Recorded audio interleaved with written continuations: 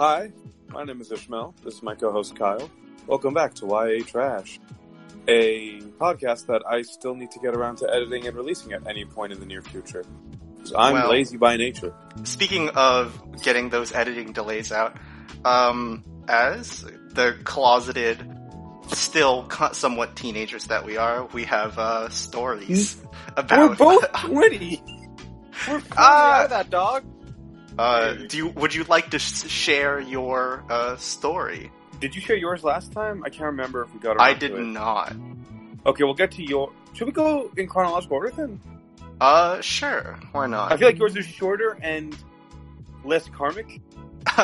Of course. So, my good cousin, Casey, has been asking me constantly about, this podcast, and I said, well, we have to get to a third episode in order to ascertain its quality, make some changes in editing, make it into a product we really want. And, being the absolute genius that I am, I forgot just how much I said gay stuff.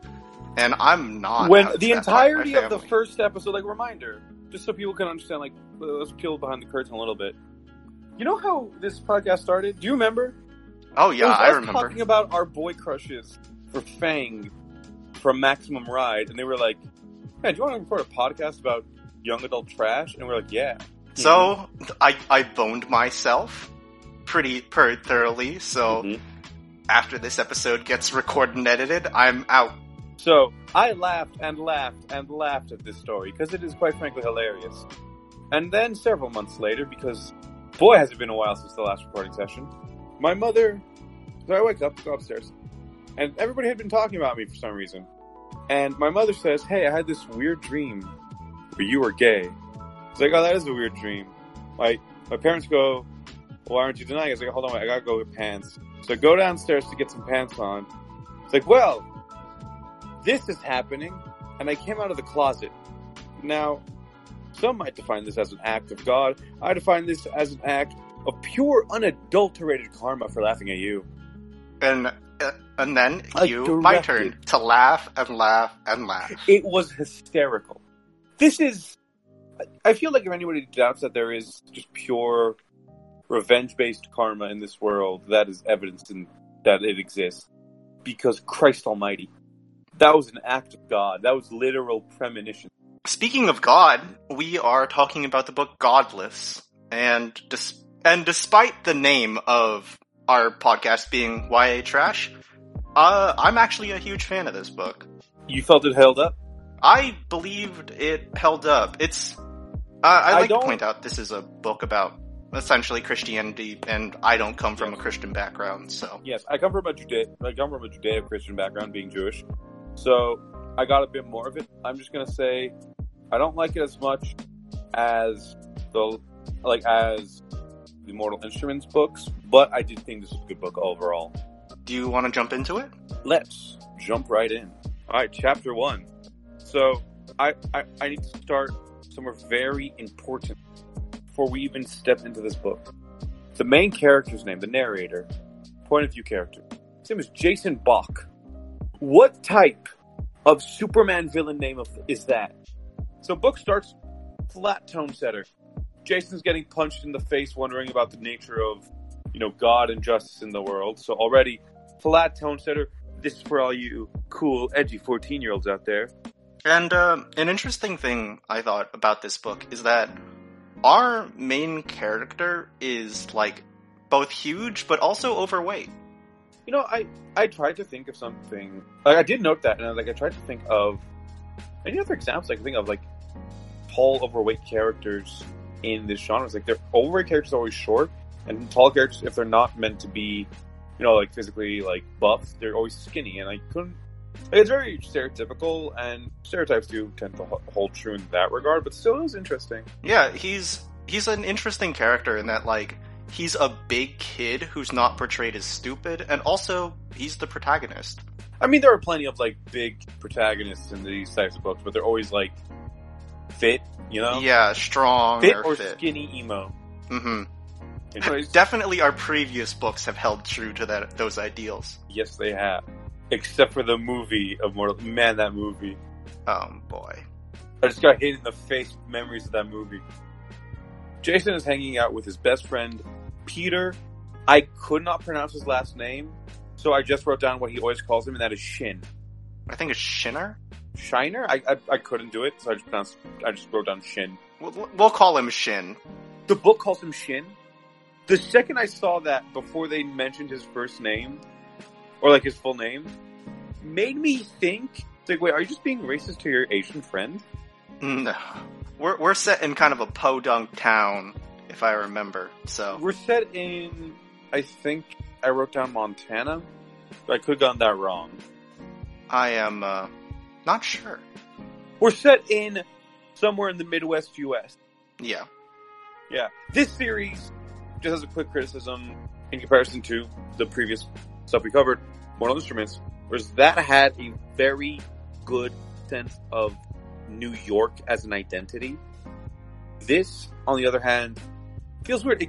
It should have been set in the Bible Belt instead of the Midwest. Yeah, I think it's somewhat bland as a setting, but in this book, I don't think the details in particular are what we pay attention to. Even though I think this book is very much... Yeah, so I remember like being bored out of my mind reading this book, but like looking back, this story is much more interesting than I thought it was. Mm-hmm. And it's very interesting. I feel like this is a poorly written book. However, the story is very good, and I don't know if that's a good thing or a bad thing for the author. Mm-hmm. It's definitely a book that would really be good if it was a movie, because it spends a lot of time spinning its wheels, but when you look back, the wheels were attached to a cart that was going somewhere. Is that the rest of that saying? No, I just made it up because I'm a genius. Anyways, we also have another character named Henry. Henry Stagg, who is also named like a goddamn Superman villain. And he, in this book, kind of plays that role. He is our bully. Yes, he is generic bully here to pick on the kids who aren't going to fight back because they're awkward. He's also kind of a weirdo, though. He's short. Henry is very much played like... When was this book written? I want to say 2005-ish, this release? 2004. 2004, okay, I was almost exactly on the money. Yeah. Henry is written very much like a bully of that era. And I should know, I watched a lot of pro wrestling of that era. So, I am very familiar with how bullies are written from that era. Because there was a character named Bully Ray. Henry... let's say, make some questionable comments about Shin and his possible sexual orientation. It appears that already they're trying to present Jason as more, I'm going to say cool and calm, collected, but I'm going to say more... apathetic. Not apathetic, I was going to say calculating. Oh, that's also, yeah, I would say that. He felt very much like every move and word he said was part of a plan. Which I felt fit his character very well, especially later on in the book. Again, looking, like, at first I was like, man, this is written pretty, like, generic. Oh, this is to establish the character smart. Looking back, that was good setup. Because it's less, oh, he's smart. No, he's good at manipulating people. Especially somebody like Henry, who, and I wrote this down as a quote, has a history of unprovoked violence. Shin, at the same time, is kind and acts how you would expect somebody their age around 16 to behave. He's awkward, he doesn't really know how to deal with people who are confrontational and confident, and who are using that confidence to feel justified in picking on him. And Henry is written like he's from 2004, before gay marriage was legalized. Henry gets his goons to just beat up Shin. He really, a thing to note is that Shin just, like, curls up and just blocks out everything. So, I don't know, I want to give credit to the author here and say that Shin kind of seems like a somewhat autistic character. He seems a little bit, I was going to say, like, he felt very, I wasn't going to say autistic, but he felt like he had, I could see autism, but it felt like he was able, there are people who have, somewhat dissociative related mental conditions that when they just don't want to be in a situation, their minds kind of shut down and take them out of that situation. And to me, that's what feels like happens with Shin a few times throughout the book. Shin Or is he just definitely a doesn't want to be character there. who somewhat feels like they're somewhere on the spectrum, or they do have a mental condition, but they're not written, like, disrespectfully, I guess? I'm not gonna say disrespectfully. He feels more like just I feel he is written disrespectfully, but not because of that. Because he is the best friend in a pseudo power fantasy novel, which is always going to be a disrespectful position. There's always going to be characters like that. You know, like Simon in Mortal Instruments kind of started like that. Every character not named Maximum Ride in Maximum Ride is like that. This is definitely an interesting... I didn't think of it like a power fantasy, but it does somewhat represent those ideals. Yeah, it's not your typical power fantasy. It is not. So, there's a very interesting video by Extra Credits called The Power Fantasy versus Stealth Fantasy.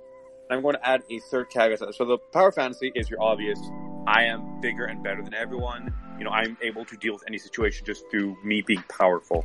So I'm going to say that also applies to political power. You know, somebody being the president, that's also a power fantasy. Somebody being physically stronger, that's also a power fantasy. Then there's the stealth fantasy, which doesn't necessarily need to be stealth, but it applies where it's, I am more skilled than everybody. I might be normal, but I am more skilled and therefore able to deal with any situation better than everybody else. That is more akin to, I am able to manipulate everybody around me to get to a position where I can be unnoticed at the top. The book version of that would be, think of the mule from Isaac Asimov's Foundation series, who, if you haven't read it, read those books. They're amazing, and it's a very interesting character. I'm going to add a third caveat to that, which I think this story applies to, and that is the intelligence fantasy. And that is just pure, I am smarter than everybody around me, and therefore, I will win always, because I can out-chess them. And, despite our main character being huge, he's, in the scene, he physically notes that he could beat the crap out of Henry. He's a big boy! He's larger, he's stronger, he could beat the tar out of Henry. He doesn't have to take the bullying. They're on a water tower, he could chokeslam that bitch right off. Jason just says it's not worth it. He does the calculations, like you said. But let's move on. So, these three characters will be pretty integral. Also, there was a scene in this that was too real for me, and that was Henry when he's picking on Jason, he asks him how much he weighs, and Jason says, I took my standard 30-pound deduction, which hurt deep inside, because I felt that. I felt that one. This book has a lot of, like, its writing is very plain, kind of, and a lot of the characters feel very standard, but there's a lot of very nice details. Yeah. Anyways, then we get back to the start of the book, after Henry just rocks Jason across the face. And then Henry's randomly happy. So my instant thought is Henry going to be like a negative portrayal of a bipolar person? And like, not really, but like still. Henry's kind of an interesting character. I think he mirrors Jason in kind of an interesting way. Yeah. He's equally as uncaring about most of his surroundings as Jason. But unlike Jason, he has no sense of self-preservation, and that's what lets him go as far as he does. Jason is kind of cold and calculating, while Henry is explosive and like let's say that Jason emotional. is a very logical being, whereas Henry is a very emotional being. He's very desire-driven. And I think as we explore that book, it represents an interesting dynamic between the two. So Henry just decks Jason and just leaves them be. It's worthwhile to point out that, like, despite Henry decking Jason, he didn't really do anything to Shin but push him around. So Henry's a weird character, and then he's not like an open and shut bully. Anyways, after he gets laid out, he just sees the logo on the water tower and says, "Water is life." And is kind of inspired. You know what, man? This water tower is my new god. And that's kind of the start of this book. This is the primary thrust of our book here. I don't think we'll mention chapters, but in this book, every chapter has a passage at the top. And that passage is essentially a verse from the Bible that these kids create. Mm-hmm. And I'm not very good with the Bible. Are you? I know quite a bit of the Bible, yes. Yeah, but I would say it is very, very one-to-one in its ideals. Yes. Or in the wording, especially. Yes. In the next chapter, we establish that Jason's mom is rather paranoid, and she very much reeks of generic fictional mom who's always there, like, oh, my little baby boy, how did he get hurt? And of course, the generic dynamic of not wanting her to worry creates him saying, instead of that he got hit by Henry, he ran into a tree. And then we get to Jason's dad, who is maybe the most important thematic character of this series, of this book. Jason's dad is a religious nut. He is a Jesus first, family second type of guy. He's also a lawyer, yes, which is very important because Jason makes sure we know he picked up on a lot from his dad. We enter a scene in the Teen Power Outreach, the TPO. It's a teen, like, Christian. It's like a Sunday school. Yeah, it is. It's exactly a Sunday school. So the meetings are run by one Alan Anderson, and he insists the kids just call him Al, but everybody calls him just Al. The TPO is there to give kids a weird.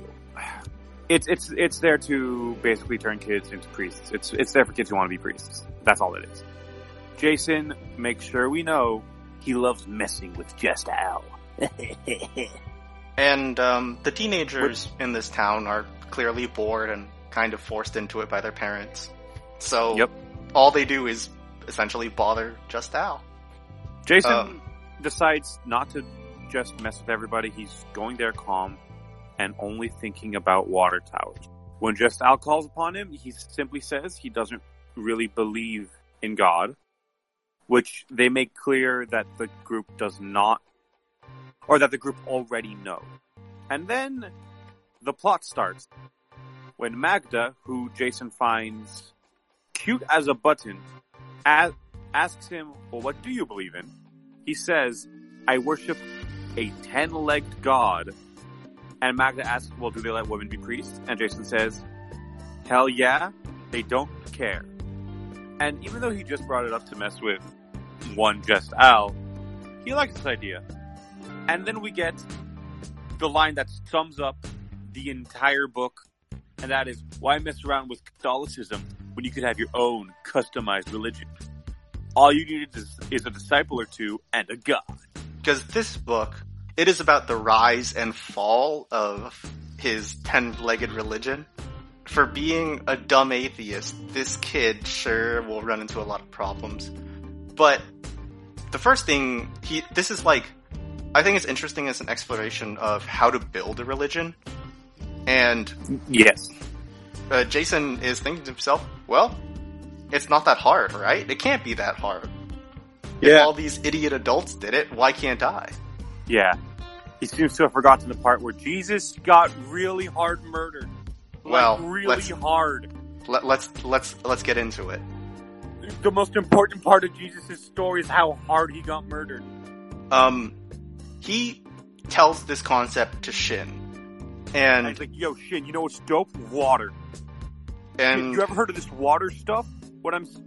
Oh god, I just realized. Is Jason the moderator of r/Hydra Homies? I don't know.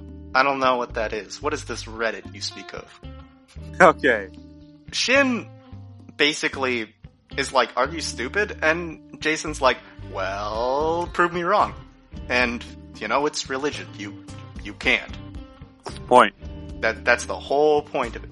And then Shin gets in his head like, wait, what if these things are alien? And Jason's like, what are you on about?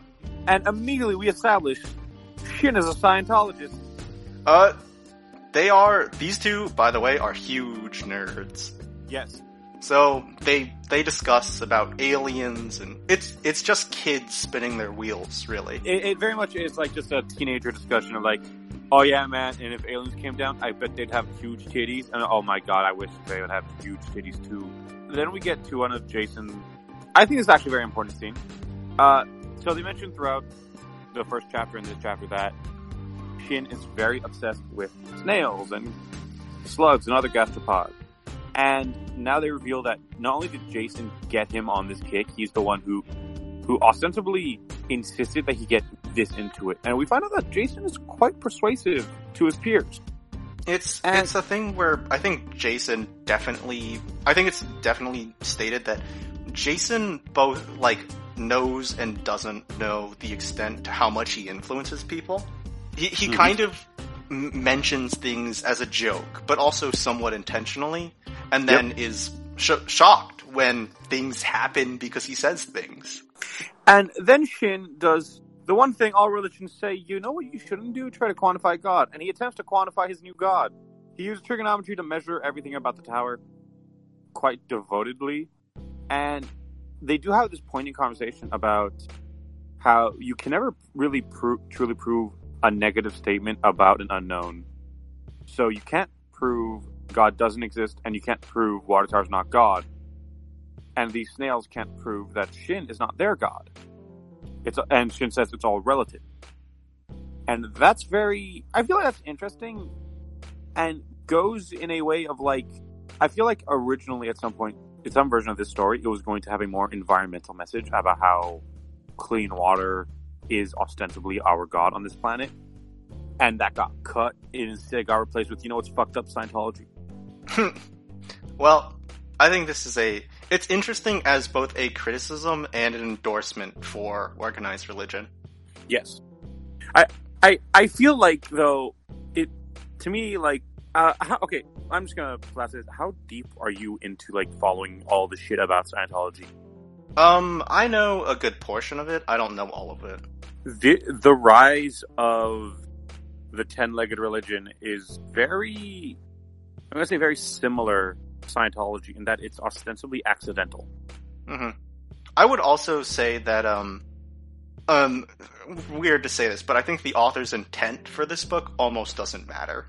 Because it's just kind of a thought experiment of what happens when this kid tries to start his own religion. And it's interesting as a parallel where if you consider the author as God of his own characters, then is the author represented by the Water Tower?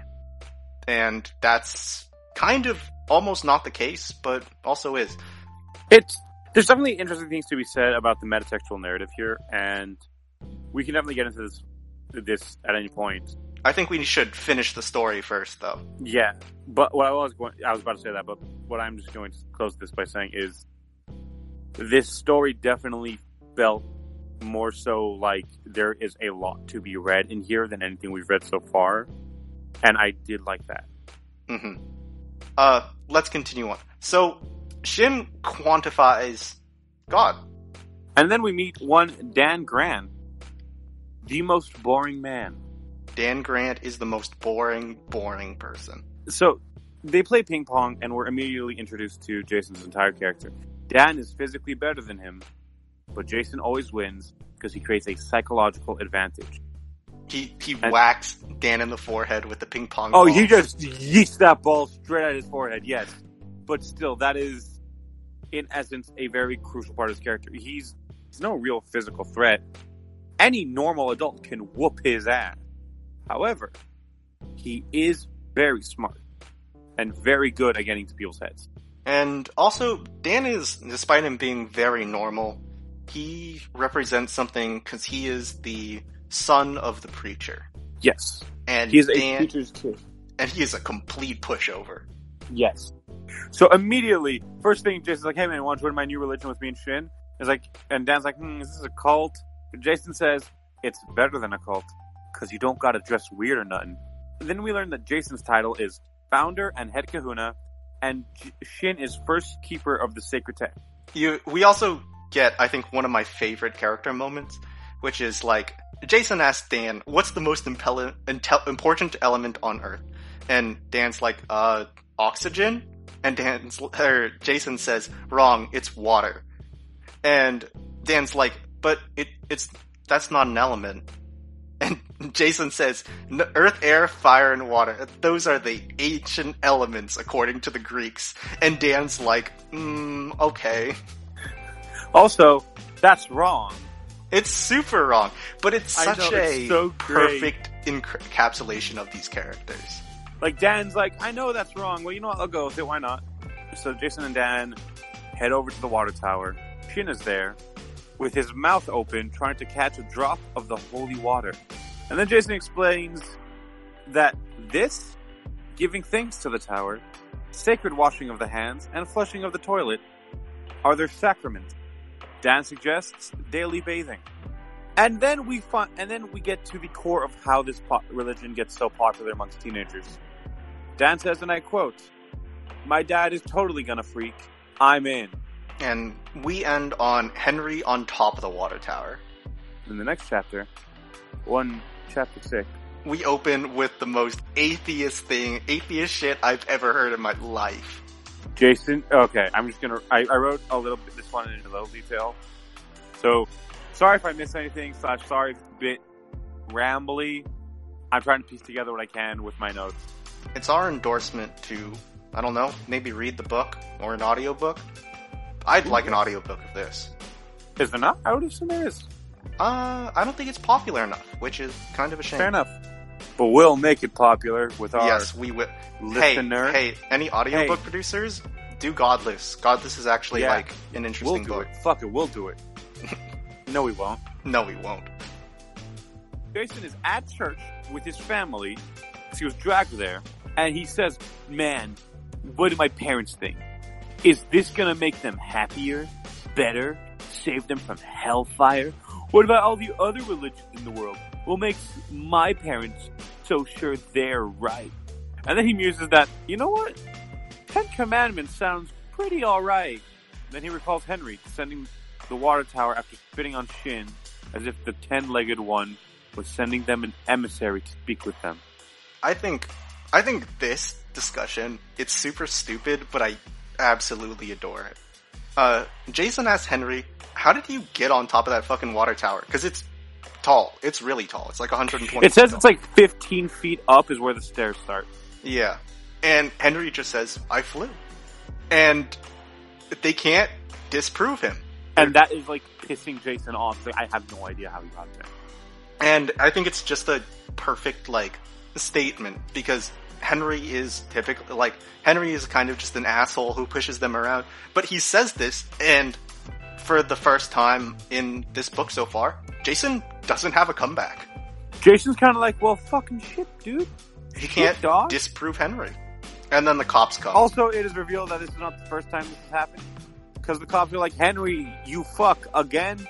And, the cop asks him, how did you get up on the water tower?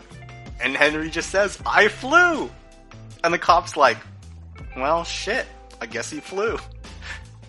I guess he got it. And then then Jason sits down on communion, which is quite important here. By the way, it should be mentioned that from here on out, they shorten Church of the Ten-Legged God to CTG, which sounds like a dope card game. So Jason, Shin, and Dan honor the CTG Sabbath, Tuesday, by having Magnum Brain Blasters. Oh, also, to point out in this whole communion scene, Jason is not immune to the whole Catholic guilt. Yes. He feels it. Despite him being a, edgy atheist teenager, he feels it. You can't escape it. You can't escape from crossing Catholic guilt. From literal crossing faith. Anyways, yes, they have their Magnum Brain Blasters. And Shin shares the most holy of texts, the secret dimensions of the Ten-Legged God. So, it is 207 feet tall. Well, that sounds, to me, like, okay, yeah, I guess that's about how tall a water tower should be. Mm-hmm. And I think it's important because it's like, the volume of the tank is 1 million gallons and there's 8 million pounds of water in there. Out of all the dumb objects you could use to be your god, a water tower is a pretty good one. Yeah, again, you do need water. Like, it's not water is usually one of the bases of religion, so it's not an unfounded one. Anyways, Magda Price, who works at the store they're at, joins them, and while the other guys, as most teenagers in their shoes would be, are just completely stunned at the fact that a girl wants to talk to them and acknowledge their existence, she continues to pick at Jason's brain about the newly named Schutengodanism. Gonna stick with CTG. Then, as Shin joins in and starts to fill her in on the details, she figures out, oh wait, this is a religion about the water tower. Yeah, fuck it, I want in. And then Jason says something that's not even like, this is just plain sexist. It's when they discuss whether or not CTG should admit any females, Jason straight up says, they may require breeding stock. And then Magda dumps his drink in his lap as he deserved. So, characteristic established. Jason's a creepy sex pervert. Mm-hmm. Do you think it's a subtle shot at, like, Mormonism? I don't think that's a shot at Mormonism. I think that's a shot at just neckbeards on the internet. Oh, wait, the internet wasn't really a thing in 2004. Shit, it might be. Well, comic book nerds, one thing. Comic book nerds are definitely a thing, yes. I don't know, it could be a shot at any number of people, but it is a shot nonetheless. It is definitely a shot. Yeah. Also, kudos to Magda for not taking a shot at hearing that shit. So, now our religion's somewhat off the ground. We have a couple of members, we have a god, so Jason makes a list for himself. Jason gets home, makes a mental list of to-dos for CTG, gets dressed, has to go to his dad's cousin, Uncle Jack's house, who is the father of Jack Bach Jr. Again, Bach, not a very that's not a name I would follow to death, is what I'm gonna get at. Jack Jr. is a football jock, and they make very sure you know he's very religious. And then Jason and JJ have a little talk about the church teen power meetings, and Jason decides to tell JJ he thinks church stuff is, quote, a load of crap, and that he's Schutengodian, which he says is a cult just to freak him out. And then Jason tells him about all the animal sacrifice, Satan worshipping, and blood drinking he does. And JJ kind of buys it, again, showing this weird, I'm going to say sociopathic characteristic of Jason's, that even when he's joking, it's impossible to tell, and it becomes convincing. He's definitely someone who leverages kind of, I guess, the religious nature of his town. Yes. Then, as another joke, Jason shoves JJ into a pool, but not really as a joke, because in essence, him throwing him into his new god. I think it's definitely representative. It's leaning into the idea that he is starting a cult and sacrificing someone to his god. This just sends kids. This book says Scientology bad. Read more in this book to find out why it says Scientology bad. But maybe also Catholicism, but only maybe. Maybe Catholicism, but definitely Scientology. So, Jason spends the next day trying to get up the water tower. And thinking about it, and he can't figure it out.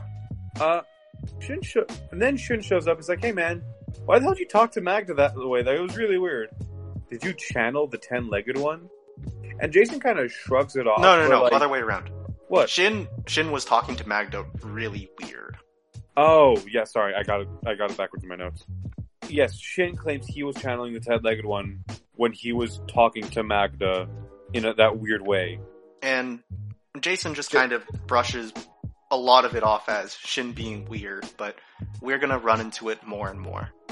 And then Jason goes to Henry's house, and Henry invites him in, gives him a Coke, and Jason is surprised to find Henry is rather well read, has a long and vast collection of sci-fi novels they talk about.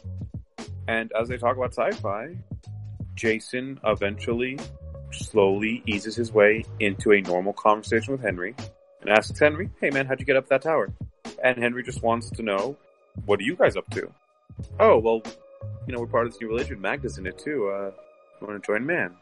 Like every Jehovah's Witness, Jason went to this dude's house got in his ear and got him in his religion.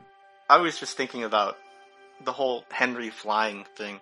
It's weird that Jason mentions him being like a Jesus or a devil. And that's kind of what Henry is. He's, he's their ticket to God. But he's also like not a good person, someone a ladder that will take you up to heaven, but also will throw you back down. But we're going to go climb the water tower. Just after midnight, Jason slips to the water tower with Henry, and he notices Henry just has already climbed up. And Jason starts climbing up and up the water tower, and makes the horrible mistake of looking down and freezing up. And Henry makes it to the catwalk down and clown around, and they just keep walking higher and higher until they're at the exact center top of the tank, and Jason just clings to a steel post and they just kind of sit down and talk about their new god. What happens when it gets hit by lightning, how it can see the entire town, what's that like. Jason decides that all his new followers must always climb the tower at midnight mass the next Sabbath. And Henry says, "This is my territory." So Jason makes him the high priest. To me, this was more of a scene of Henry ostensibly using his weird ability, shall we say, of being the only one who knows how to climb the tower, and the man who is probably the most dangerous of any of them, or any of the named characters so far, to weasel his way into a high position in the CTG church. They also have an interesting conversation, which is, if the water tower is God, then who's the devil? Which our two characters represent and don't represent. The high priest of a religion, the angel of a religion, and are also the devil of the religion, where the devil is taking the angel to get close to God. So Jason just sleeps through the whole day the next day, and he says he was up the whole night having a religious experience. And then he just decides to mow the lawn, and then he has to just go get gas for it. And he just goes to Shin's house, tells him, "I was standing on God's head." And Shin's really sad. He's like, "Man, why did you go without me? And then you went with Henry? Dude, that guy's an asshole." And then we see kind of in Jason's head a little bit about Shin, and he says, "I can't tell him he's a pathetic nerd, so I'm just gonna lie to him." And the lie is that Henry would only show him how to climb the tower if he came alone. So this is already starting it's already starting Jason's manipulation of everybody around him to get the desire he wants. This is a pretty classic thing of our main character gets drunk. They're getting drunk on their own power. Shin starts crying, and Jason feels impatient and bad. They mention impatient first, which I think is actually pretty important. Jason feels more annoyed by his friend being sad at his perceived betrayal than he does bad and sorry. So he simply apologizes to Shin and says that now he knows how to climb up the tower. He can do it tonight at midnight. And after this little exchange, he decides to wait to tell Shin that Henry is the new high priest of their religion. And then Jason gets home, mows the lawn, and Magda calls him. And once again, we see Jason taken out of his element. He is no longer a religious leader. He's once again an awkward teenager who doesn't know how to talk to girls. He's now, again, edgy atheist man. And he says, "Well, I climbed up the tower."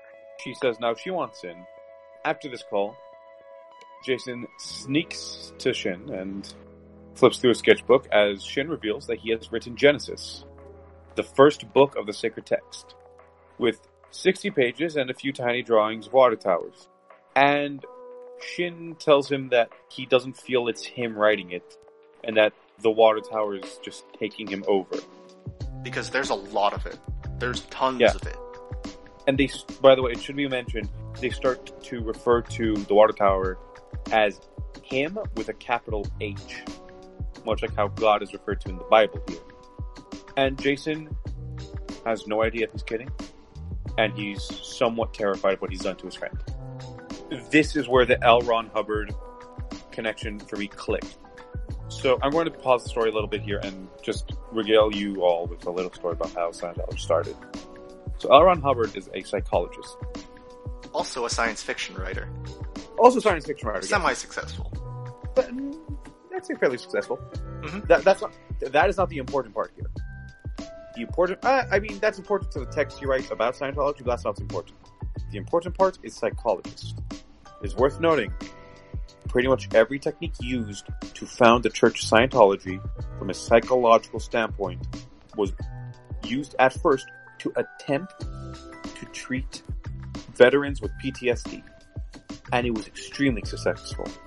But not just to them, to ostensibly anybody who felt ostracized, vulnerable, or simply anguish at society at any point were extremely susceptible to every technique he used to get somebody to open themselves up to him and to follow him.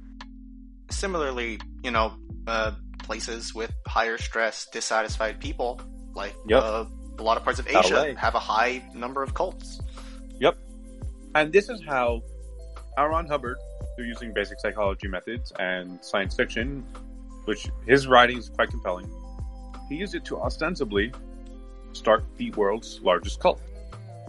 And that's where we are, is what started as a harmless joke is now starting to actually seep into these young people's minds because they are vulnerable people. They're all in a small religious town.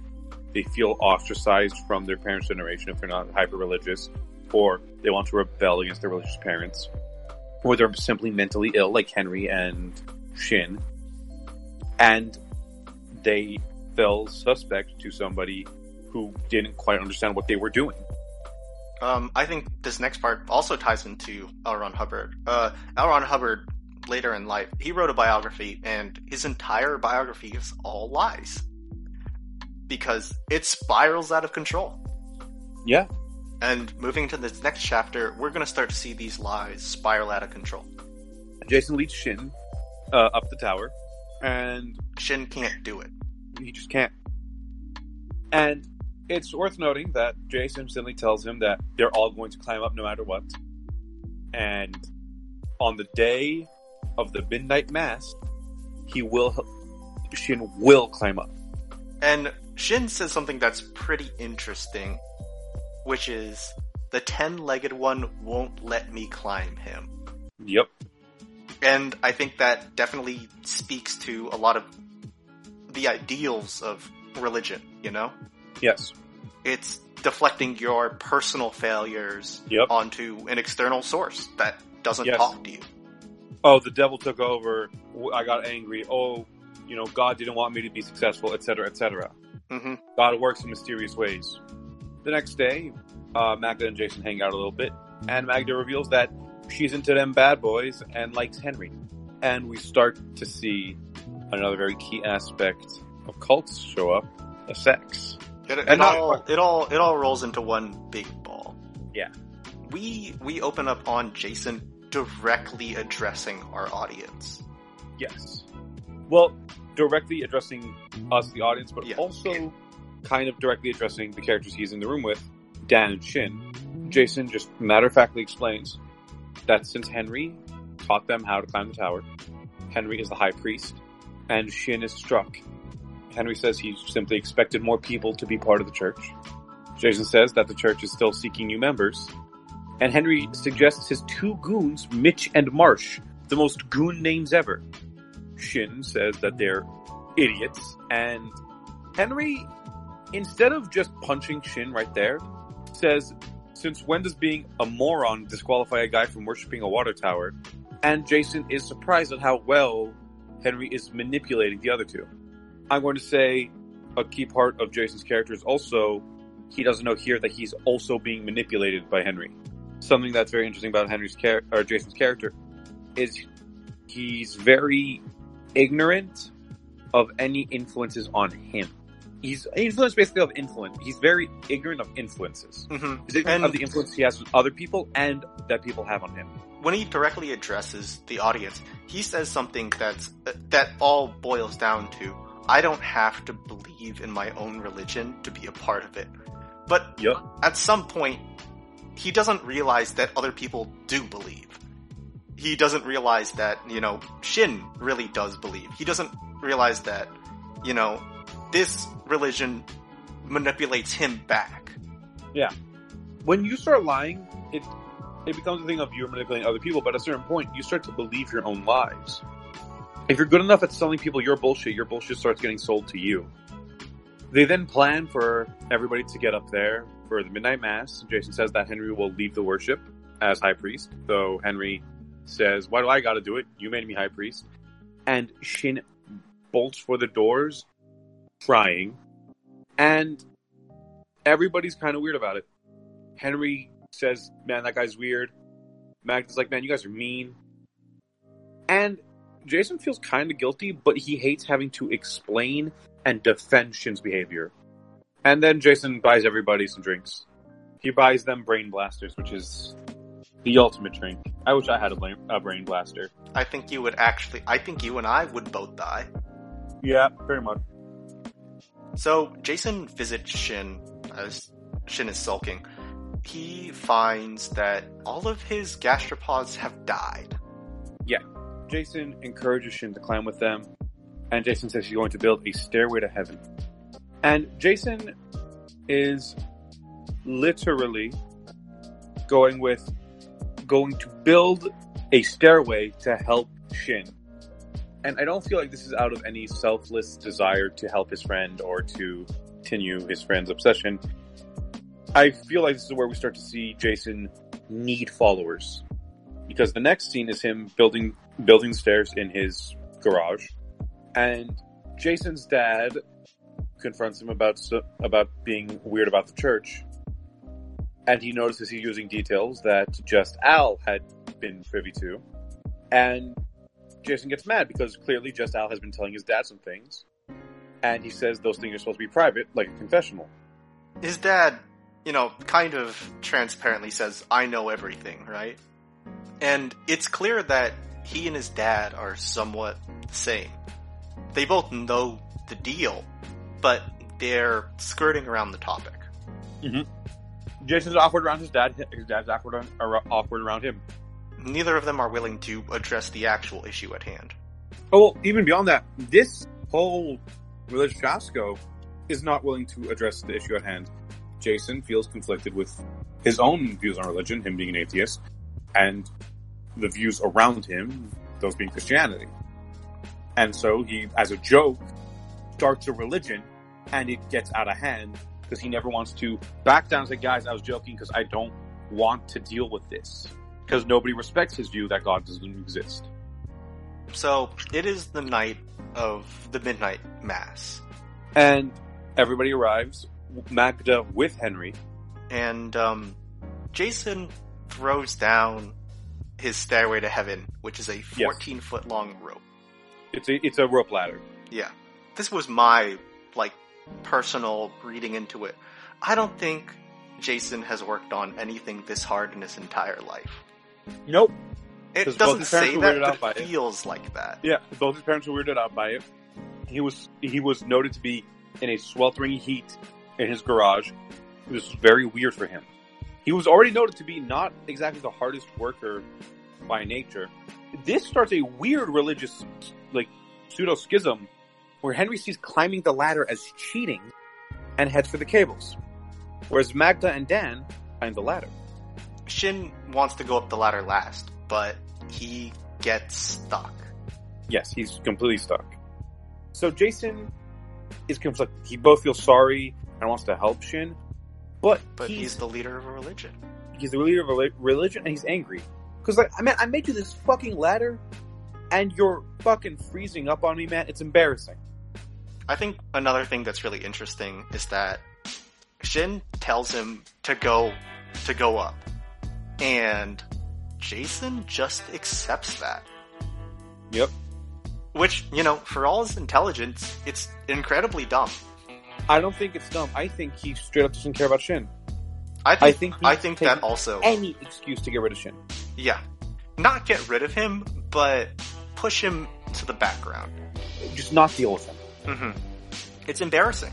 Yeah, he doesn't want to deal with this dude who he has called pathetic, a loser, a nerd multiple times. And then Henry takes out a hacksaw and decides to open up the well. He also breaks a light on top of it. And Shin fucking left, and Magda couldn't find him. So, back at the top of the well, Henry and Dan are peering into the tank opening. Henry shines a light inside to reveal a platform. Shin gave up. Yeah, Shin just gave up and left. It's like, fuck this, I'm going home. More than anything, this sums up the delusions of grandeur that start to form in Jason's mind. Yep. He says, I can't be responsible for every little glitch in Shin's pathetic life. And he starts to, like again, he's, from the start of the book, he portrayed himself as better than Shin. But he wouldn't stick up for him. Or he barely did. But now, he's just done with Shin. And again, I feel like this is something that is a bit of a plot hole. I feel we're supposed to feel like this is so fast that he's giving up on Shin, you know? He never really cared about him. But we don't know how long they've been friends. They're supposed to be friends for a couple of years. Like, this is supposed to be simultaneously a compounding issue, but also something that's happened very fast and rapidly with no build, because Henry's a dick, or because Jason's a dick. It's a thing where Jason's kind of a sociopath, where he wants to feel bad about it, but he doesn't. Yes. That's why I made point to mention that he felt frustrated before sorry. Mm-hmm. And I think it definitely builds over time. I think this is just... Jason always felt this way, it's just now he has reasons to express it. And then they just jump in the tank and start playing around in the water, which has probably contaminated this whole town's water supply for a while. Oh, yeah. Because, you know, you're not supposed to swim in a well, or a water tower in this case. But, you know, whatever. And they just have some fun in there. Yeah, and something that is important to say is that Jason jumps in last. Yes.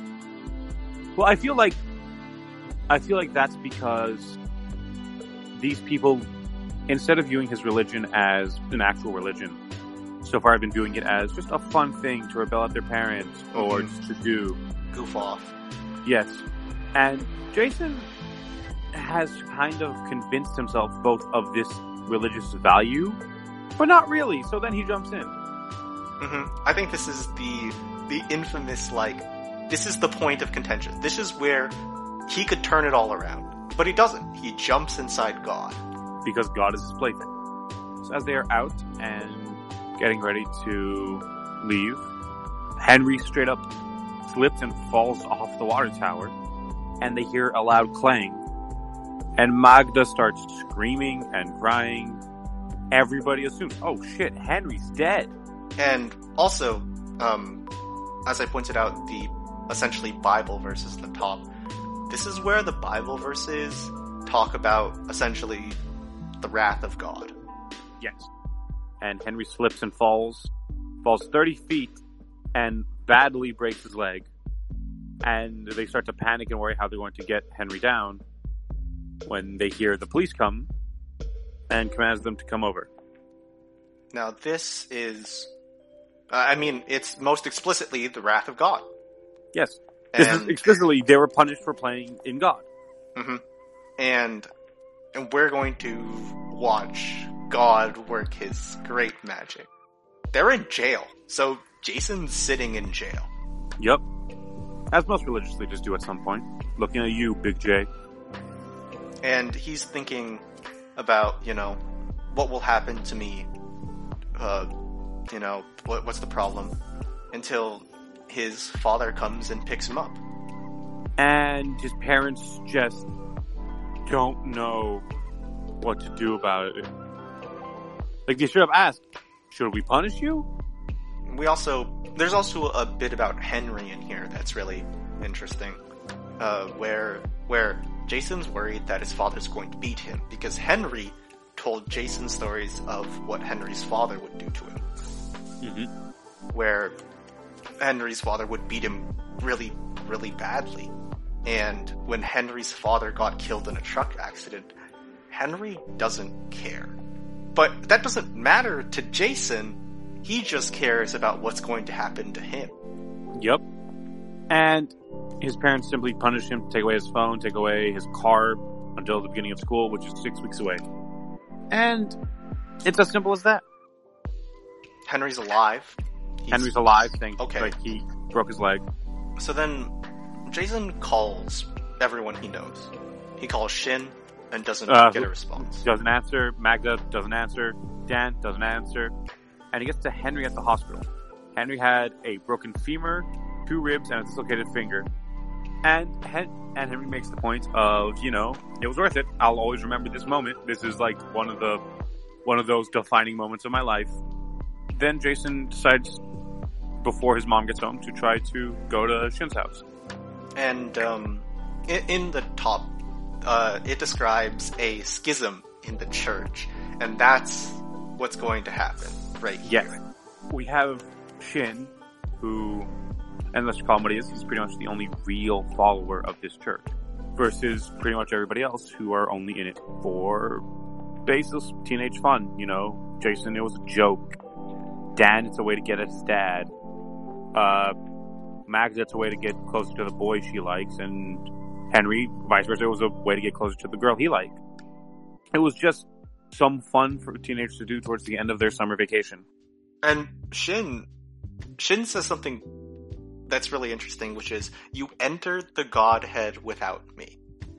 And which, by the way, is the most metal way to phrase that. Yeah, but we've never heard the term Godhead before. This is all made up by Shin. Shin, we understand what Shin he means. Shin wrote Genesis. He wrote a Bible. Yeah. And Shin says, I've received instructions from on high. And Jason kind of gets it. Just a little bit. Yeah, but Jason also says maybe we've gone a bit too far with this whole 10-legged god thing. But Shin has made up his mind to climb the tower again. And Jason finally gets it. Yep. He says, I've had enough of towers and gods for one day. God has punished him, and now he's afraid. Yeah, and he's going to literally pay the toll, because Jason's dad comes to talk to him. He's like, man, I met with the city attorney earlier, and the city had to drain and sterilize the tower, dumping 1 million gallons of water, and that cost more than $2,000, which you kids are going to have to pay back. Now, granted, $2,000 across 4 kids, that's about, let's say, $450 each. Yeah, $500 each. Whereas, and plus the medical I'm not American. I'm Canadian, so medical costs are high, let's say. Yeah, the medical costs for one Henry are going to be quite high. Unless hospitals go easy on juveniles with dead parents, which I doubt they do. And Jason's father talks about essentially his own experience with Christianity. But Jason says something that's kind of poignant, which is his father also is somewhat like him. The father doesn't really care. I mean, he's a true believer, but it's not about what God is, it's about what God can do for him. Yes, and that's ostensibly the point of religion that many philosophers since ancient Greek times have decided is the final point. No, you cannot prove religion is real, but what does it do for you? Is it a positive or a negative presence in your life?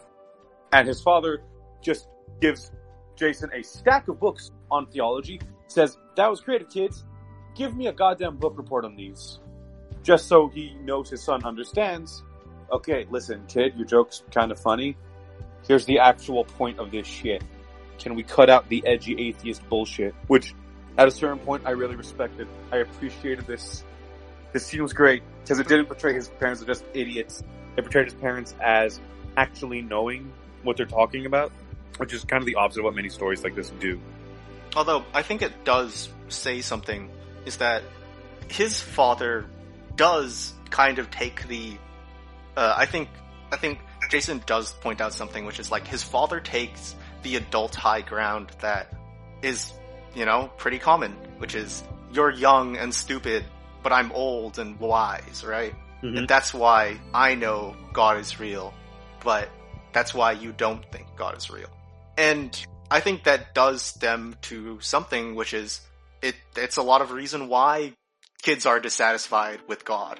Because what does God actually do for them, How does God exist in their life? Maybe old people, it's another story, but for young people, it's just adults telling you that something exists and you're supposed to just take it at face value. Yep. So it's a nice contrast between the actual theory, like the actual basis of atheism, which is like, well, really, there is no proof. You can't, it's all made up. And then his father saying, this is what it represents. Yeah, he doesn't, it's very worth noting, it's not the Bible. He gives him books on theology. Mm-hmm. To me, that says something about his father. That says a little bit about his backstory, and that is simply, again, I might be reading a bit too much into it here, but follow me on this. Oh, no, I think you're completely correct. To me, that says, knowledge of his father, understand that. To me, that says his father, obviously, like most religious people, has had his doubts, has gone through his phase where it's like, no, I don't think God's real. Read things about theology, became versed in theology, and actually understands it. And there is a point that I feel has now become more poignant, and that is, if you go on the internet and dare to claim that you are religious, you have to be a goddamn theology major, because every atheist on the internet wants you to know that you're a bad person for daring to believe in God. So if you don't have a major in theology, I have seen this exact argument so many times in just any forum on the internet, just Tumblr, Twitter, Reddit, etc. Just, hey man, this guy died. Oh, he's in a better place. I hope you can find peace. Oh, well, you know what? Heaven's not real. I think this book represents somewhat of those ideals really well. Especially in this next passage, which is, there's a conversation between Jason and Just Al about religious persecution. And that is, well, why did new religions get persecuted? Why is Christianity taken seriously, but let's say my religion not? And that is an interesting point. Why is something why is basically Islam the cutoff point for when a religion can be taken seriously? The question, I think, very wisely, the book doesn't answer. There's no answers proven. They just say, I know God is real. I can feel that God is real. And for Jason, that's just not enough. Yep. So, and it's not going to be enough. And controversially, they do point out that Jason's argument is essentially, well, I feel God isn't. And I think it's actually probably the best explanation that this book can provide, which is, well, maybe, I don't think this book can really give a definitive answer. Basically, then Magda and Jason start talking. Magda was forced to quit her job and has to babysit her brothers. And Jason says, hey, Henry says he wants to climb the tower again, and Magda says Henry has a good heart. And Jason gets jealous and asks, don't I have a good heart? He thinks it. Yeah. Or he doesn't say he thinks it. He says it in the narration. Mm-hmm. It's interesting how simple it all is, of how Jason's whole focus is always on himself, never on anybody around him. This book very much views him in a Machiavellian lens of there is no good such thing as a truly good deed, as everything is done to benefit you. Mm-hmm. If you do something good, it's to make you feel good. The interesting part is we explore Jason starts working on a comic book based upon the Midnight Mass. Yep. And he adds a scene where 3 commandments are etched into the walls of the tank. I think it's somewhat representative of him trying to take back control. Yes. Because the commandments are ostensibly a way to control followers, right? Yes. Think about... Okay, so do you know the story pre-Moses of how the Jews got to Egypt? No. It is Okay, so ostensibly when the Jews were traveling to the Holy Land again, because that happens a lot. Of course. Some decided, you know what, fuck this, we're staying in Egypt. This place is nice. It's got a nice river. It's a nice river. And then a lot stayed in Egypt, and ostensibly most stayed in Egypt. It caused a schism in Judaism that separated them until the rest eventually came back to Egypt, but still caused this massive cultural schism to the Torah between the two groups. Moses happens and unites the group back under a God who they no longer believed in after, 500 years of slavery, because, that's going to beat the God out of you. He unites them with the Ten Commandments as given to him by God. This is literally Jason taking control of his religion from his literal Mount Sinai in his communion with God by writing down the 3 commandments of his religion.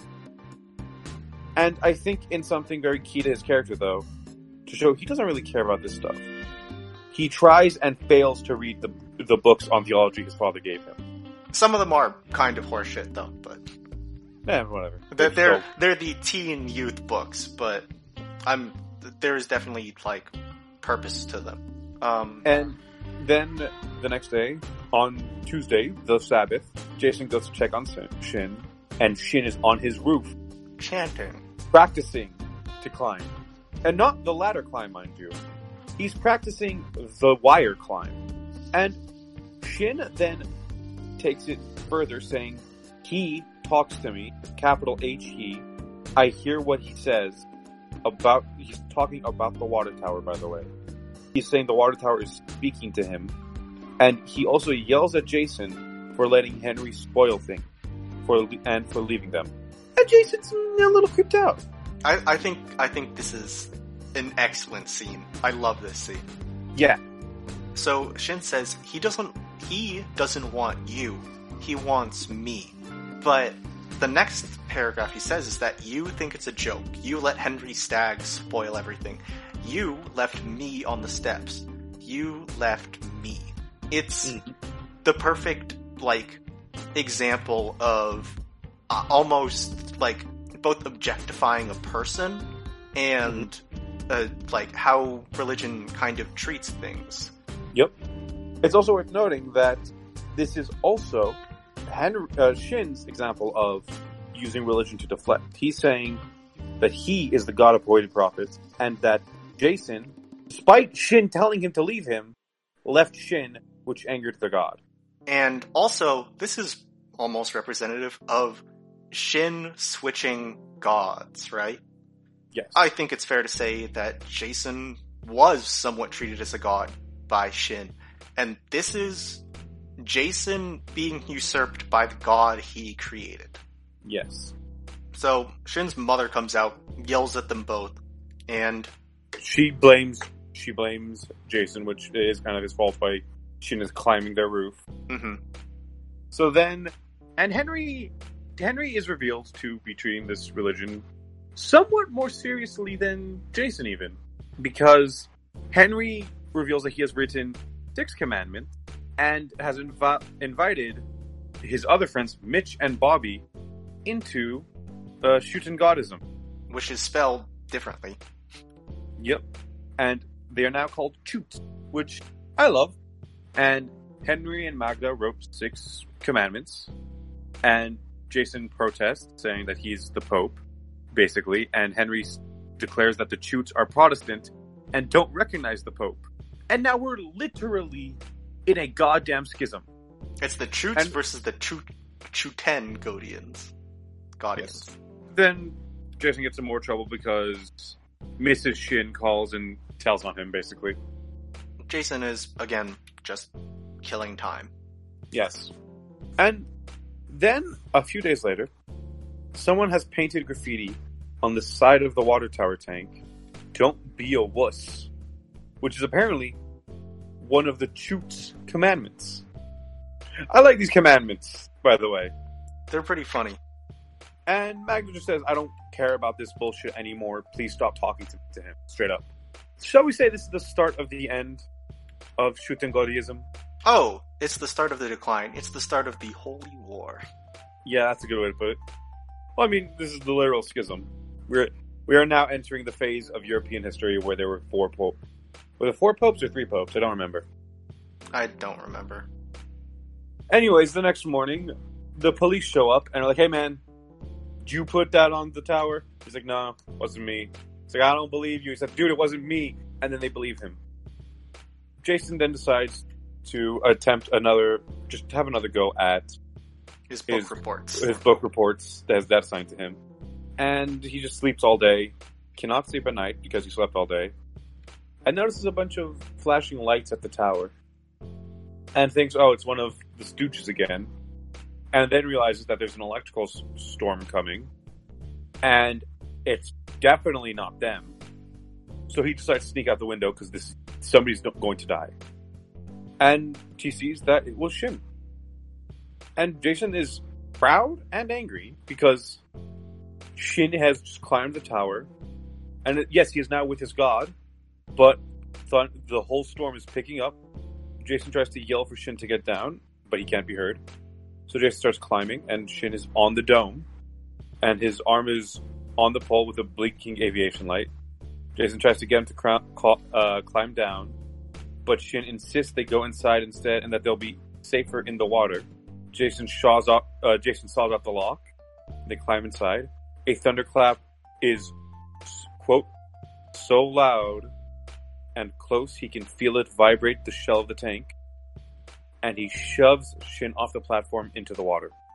And they're just locked inside the tower. I think the most interesting thing is that as Jason is climbing up, he pauses to take a break, and he notices this spray paint that says, "Don't be a wuss." So, the commandments of his rival religion are the things that guide him. As much of a leader as he is, he ends up being a follower. It's a weird kind of, like, commentary almost on religions that are different but have the same God. Yes, it's most explicitly the Protestants and the Catholics, right? I felt like this exact example was actually more a commentary on Jews and Catholics, but yes, it's very similar to Protestants and Catholics. Mm-hmm. There's a lot here. There's definitely a lot. I feel like what carries this book is that you can clearly tell there was thought put into this. Mm-hmm. There's a lot to talk about and to think about. We may not. I think the characters are both interesting, but also kind of flat because they have to take a backseat to the actual narrative of the story. But and then Jason is told by Shin about the truth about this world. And honestly, he's right. The book has convinced me, man. There's so much about it that makes sense. Kyle, follow me on this one. So really, the ocean conscious is a person. The ocean is alive, dude. And the avatars of the ocean on land, water towers. Think about, have you ever seen water on land except for water towers? Exactly, you haven't. But wait, why would he do that? To talk to the aliens. Well, why are the aliens? Well, you see, the Jews are aliens, and I'm getting to some spirit science territory now. By the way, anybody who hasn't, grab a friend, maybe grab a drink if you're into that. Sit down one night and watch all of Spirit Science. It's so amazing. I think the best part is Shin says he's the chosen one. Yep. He says he has been chosen by the avatar of the ocean to be his prophet, and he thanks Jason for opening his eyes and ears. And as he says that, lightning strikes the tower. And then the storm subsides. And they're fine. They're fine. But Shin refuses to leave the tower. So Jason just calls the cops. Which, you know what? Good plan.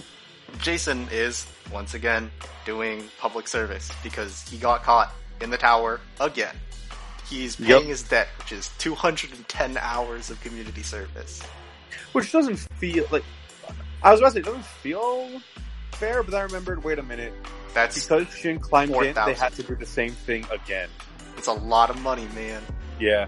So, Shin spends a few days in a psych ward, and Shin's mother refuses to let Jason talk to him. Dan and Jason meet up during their community service, and Dan is very angry at Jason, blames him for Henry's injuries, blames him for him and Magda getting punished quite severely for this. and Shin going somewhat insane. And Dan doesn't blame Shin's mom for being angry at him because he believes that none of them should have listened to him, as God is not a joke. And then Jason actually wonders, is Dan right? Is he evil? And then he decides to sneak into Shin's house after Shin's mother leaves. And he sneaks into his room, notices that his gastropodarium is missing, no more snails. And he reads from Shin's sketchbook, and it's nothing but page after page and thousands of words, according to Jason, of Shuten Guardian Genesis' story. It's the destruction of, it's Armageddon. Yeah. Then there are tons of drawings of water and the Eiffel Tower. And then Shin wakes up and explains. And he says that there are water towers that represent his parents, Henry, Magda, Dan, and Jason. Jason asks point blank, yo, Shin, you crazy? Do you really believe the water tower is God? And Shin just straight up asks, well, you don't? And they have just the normal back and forth of like, well, why don't you believe in it? How can you prove it's not real? You know, how can you prove it's not real if you don't believe in it? How can you understand something you don't believe in? And then Jason reports to his dad about the books, says, I didn't like any of them, I couldn't read them. They all require a belief in a supreme being, he says. And then he says, if you don't believe in God, the books don't mean much. And his dad just realizes, you know, you're 16, you're old enough to make choices. Are you an atheist? And Jason's like, I'm not sure, which is maybe the only truth he's really told. Yes.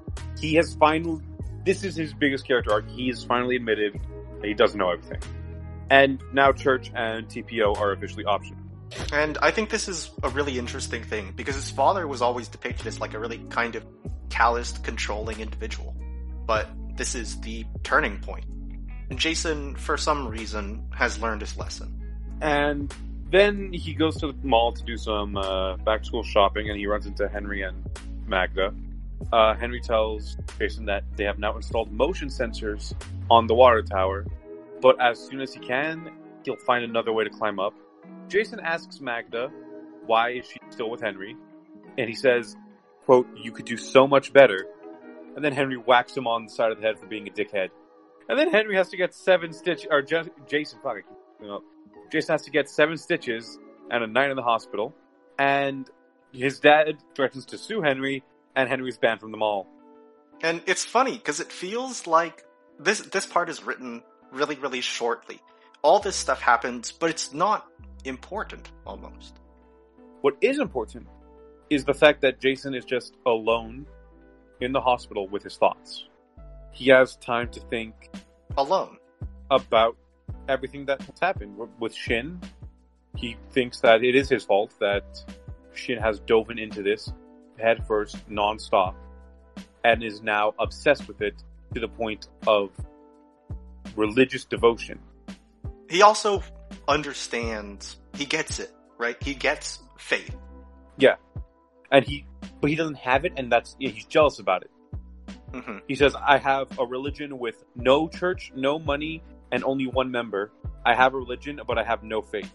And the book ends on the line, maybe one day I'll find a deity I can believe in. Until then, my God is made of steel and rust. The end. Children, what did you learn? I think this book is good. It suffers for its narrative, but I really like its narrative. Again, I think the book itself is not good, but I feel like the story it's telling is. Mm-hmm. Which sounds weird, but I feel like page to page it is not a good read. I don't think it's a well-written book, but I do think the characters and story are interesting enough that I don't care. Yeah, I would definitely say that this is a book that I would want an English teacher to assign. Yes, I feel like this is a book you could have a class around. Mm-hmm. There's definitely, there's tons of religious content to dive into, and there's a lot of interesting dramatic parallels that you can both explore, like the meta-narrative and the narrative itself. Yep. I feel like the characters are interesting enough to carry this book, and I feel like if somebody has questions or is... I feel like just anybody with any form of religious background, like if your parents never really forced any form of religion on you, or if you didn't grow up around anybody religious in your family, you're not going to really find much in this book. Like the book says, it's about faith. Yes. If religious faith has any influence on your life, it's going to interest you, I think. I think it's definitely interesting as a kind of an adult's view of the teenage struggle with religion. Yes. Definitely. Because for most teenagers, church is just something that your parents force you to go to on Sundays and steals your weekends. This, however, is more... It very much feels like it's telling you, if you're atheistic, maybe reconsider and try agnostic. I think it's definitely asking you to reconsider whatever you believe in. Yeah, because there's passages written from every side. Yes. It's definitely saying think critically. Mm-hmm. And I think whatever character you can empathize with definitely says something about your faith. Because, well, like, Jason's father represents, like, traditional religion. Henry and Magda aren't religious, but, you know... they're reformists. They're people who are somewhat religious. They're people who believe in God, but, like, are, like, kind of, like, laissez-faire about it. Like, they're lay people. Yeah, they're deists. You know, Shin is he's interest-based. He's a zealot. It really doesn't matter. He switches from thing to thing, but he has faith in whatever his current obsession is. Yeah. I'd say it's fair to call him a zealot because of how devoted he is to his 10-legged god. Or whatever he wants to believe in. I feel like it's very key to know that they compared this to his obsession with the gastropods, which is also just a thing that Jason had pushed on him. I think it's a worthwhile exploration of, I guess, the people side of religion. Mm-hmm. Because it definitely grounds the idea of large-scale religion in the form of, like, people. It's kind of reminiscent of Lord of the Flies, I think, in that way. Yes. So, I think we've said all we need to say. There's so much to dive into. I almost leave it for someone else to dive into. Yes. It's definitely worth a read. Never before have we had a book where I still feel like this is not the best book we've written. Or read. Read. What? Yeah, that's... I'd be pretty proud if I wrote this book. I was 4 when this book came out. But this is the book I feel the most that we've read here that I would recommend somebody read for themselves. Not because I think it's the best one we've read, or the best one we will read, simply because it's the one that I feel like you get the most out of reading it for yourself, simply because it's harder to grasp whether or not you like it. I think it's fair to say that we planned to kind of blitz through this plot, but there were so many little things that we got stuck on that, you know, we both agreed and disagreed on, which is, I think, the fundamental purpose of this book, is to question your place with religion. So, yeah, I think it's definitely worth a read. And if it means nothing to you, that's perfect. Yes. Honestly. That's somewhat thematically appropriate. So, and any ending notes? I think I'm pretty much wrapped up. No, I think we're pretty much wrapped up. I liked it. Enjoyable read, you think? Yes, I do. I liked it. I'll say that this was definitely much more your thing than mine. Mm-hmm. I wasn't quite as passionate about it as you were. I think it's simply a good book that I would recommend so people can understand. It's a book that I think has a lot to say and should be talked about more. Again, I do, much like you, bemoan how obscure it is, but I do think that it's good, but not anything great. You know, it's not changed my life. But imagine if I would love it way more if I read it when I was younger. Definitely, this is something that I think, depending on your background, will change a lot of things. So it's worthwhile to talk to other people about what you thought of this book. Because I found your insight really enlightening. But yeah, so I'm going to give my final rating is a 7.5 on this one. I think I will give it an 8 for the content and again a 7 for maybe the moment to moment reading it. Yeah, I'm gonna say if I was giving it a moment to moment, I'd say that's like a 4. Yeah, there's not a lot going on until you have to read between the lines. The height of drama in this book is some dude breaks his leg. Yeah, they fall. I love my favorite part about this is your religious experience is hanging out in a fucking water tower with one of your buds who have gone nuts in a lightning storm. Because it's so nothing, but it's a lot at the same time. Next up on our list is we are going to be delving back into the Mortal Instruments series. What a neck snapping twist. Yeah. What, for just me jumping to the next up? No, between the subject matter of this and Mortal Instruments. Yeah, no, but yeah, next time we'll be going back to the Mortal Instruments series. We'll be covering the rest of the books. We won't be covering the spin-off books. We might revisit the series to cover those. Yeah, it's definitely something that I think we want to explore other series too, so. Yes. We'll be covering those, and we'll be covering... We haven't gotten around to talking about it. We need to discuss it. How much of the TV show are we gonna watch? Oh, we did that movie, and that movie was... Oh, man. Oh, man. Can I say we'll also put that on indefinite hold until further notice? Because it's very long. TV show? Yeah, I was surprised. It's like 4 seasons. Yeah, no. I think I'd rather read some of these books than watch that show. Okay, we'll put this on hold, but we'll at least cover the first season of the TV show. Oh, for sure. But as for the rest, we're just going to read the final few books, which I believe there's only 2 left. I believe we have 3, but I'm interested in how the series wraps up, considering it felt like it wrapped up last time. Well, I mean, it had like the weakest sequel hook I've ever heard of, which felt more like, oh yeah, these characters will continue to have adventures. Look for their adventures in the next book. Yeah, we have 3 books left. Yes, we have City of Fallen Angels, City of Lost Souls, and City of Heavenly Fire. Boy. And then it has a bunch of like fun spin-off novels, you know, one written by the main character and Simon, and one written by it's fucking Magus Bane has his own spin-off series. Yeah.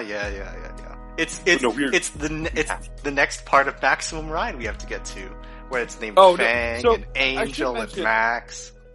We have a schedule, and we put off Max Ride as far on that schedule as we could have, because we really don't want to.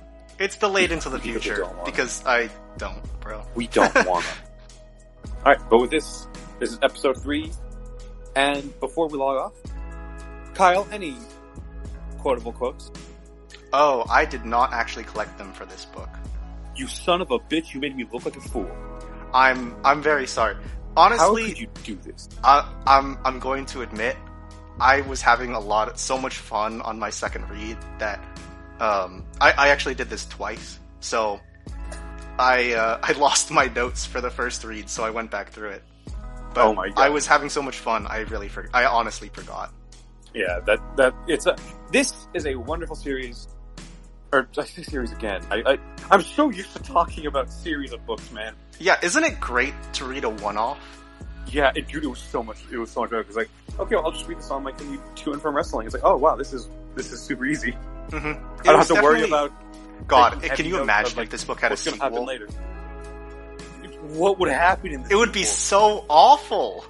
Like, that would be like The Giver getting a sequel. We'll get to that. Oh no.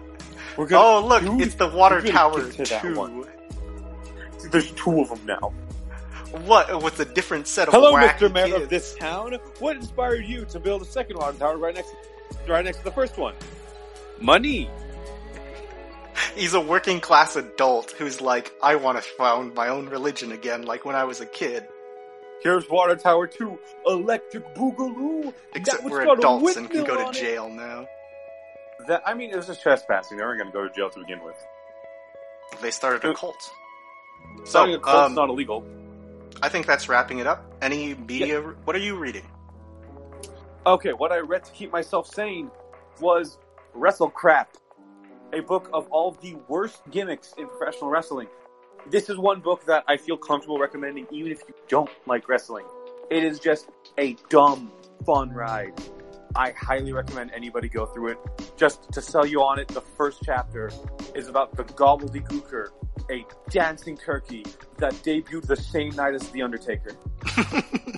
That's spectacular. Yes, I highly recommend it to anybody, even if you're not into professional wrestling. It is extremely entertaining. And you, my good K-Man, that's what I'm going with now. Don't worry about it. We'll workshop it later. Anyways, I've been reading the Adventure Zone graphic novels. if you're... I keep meaning to get into the Adventure Zone. The Adventure Zone is very good. The beginning's a little rough, but hey, it's quarantine. What better things do you have to do? Exactly.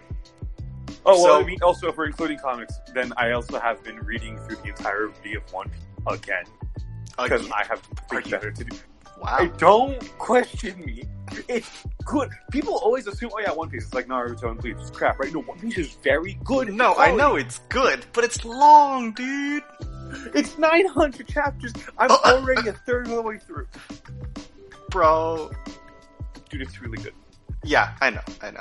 I just got to what I think is the best arc for a while at least, and it's really good. We have to sign off before we continue talking about this. Yes. Unfortunately. Yes. All right. So well, that's we'll see you been next time. YA Trash. This episode is in the bin. I'll This get has back been to it. Godless by, I believe it's Pete Hartman. Yes, it is, Hotman? and I believe so. And we have enjoyed it very much. We'll leave you, and Until we'll see you next next time. Ciao. Bye.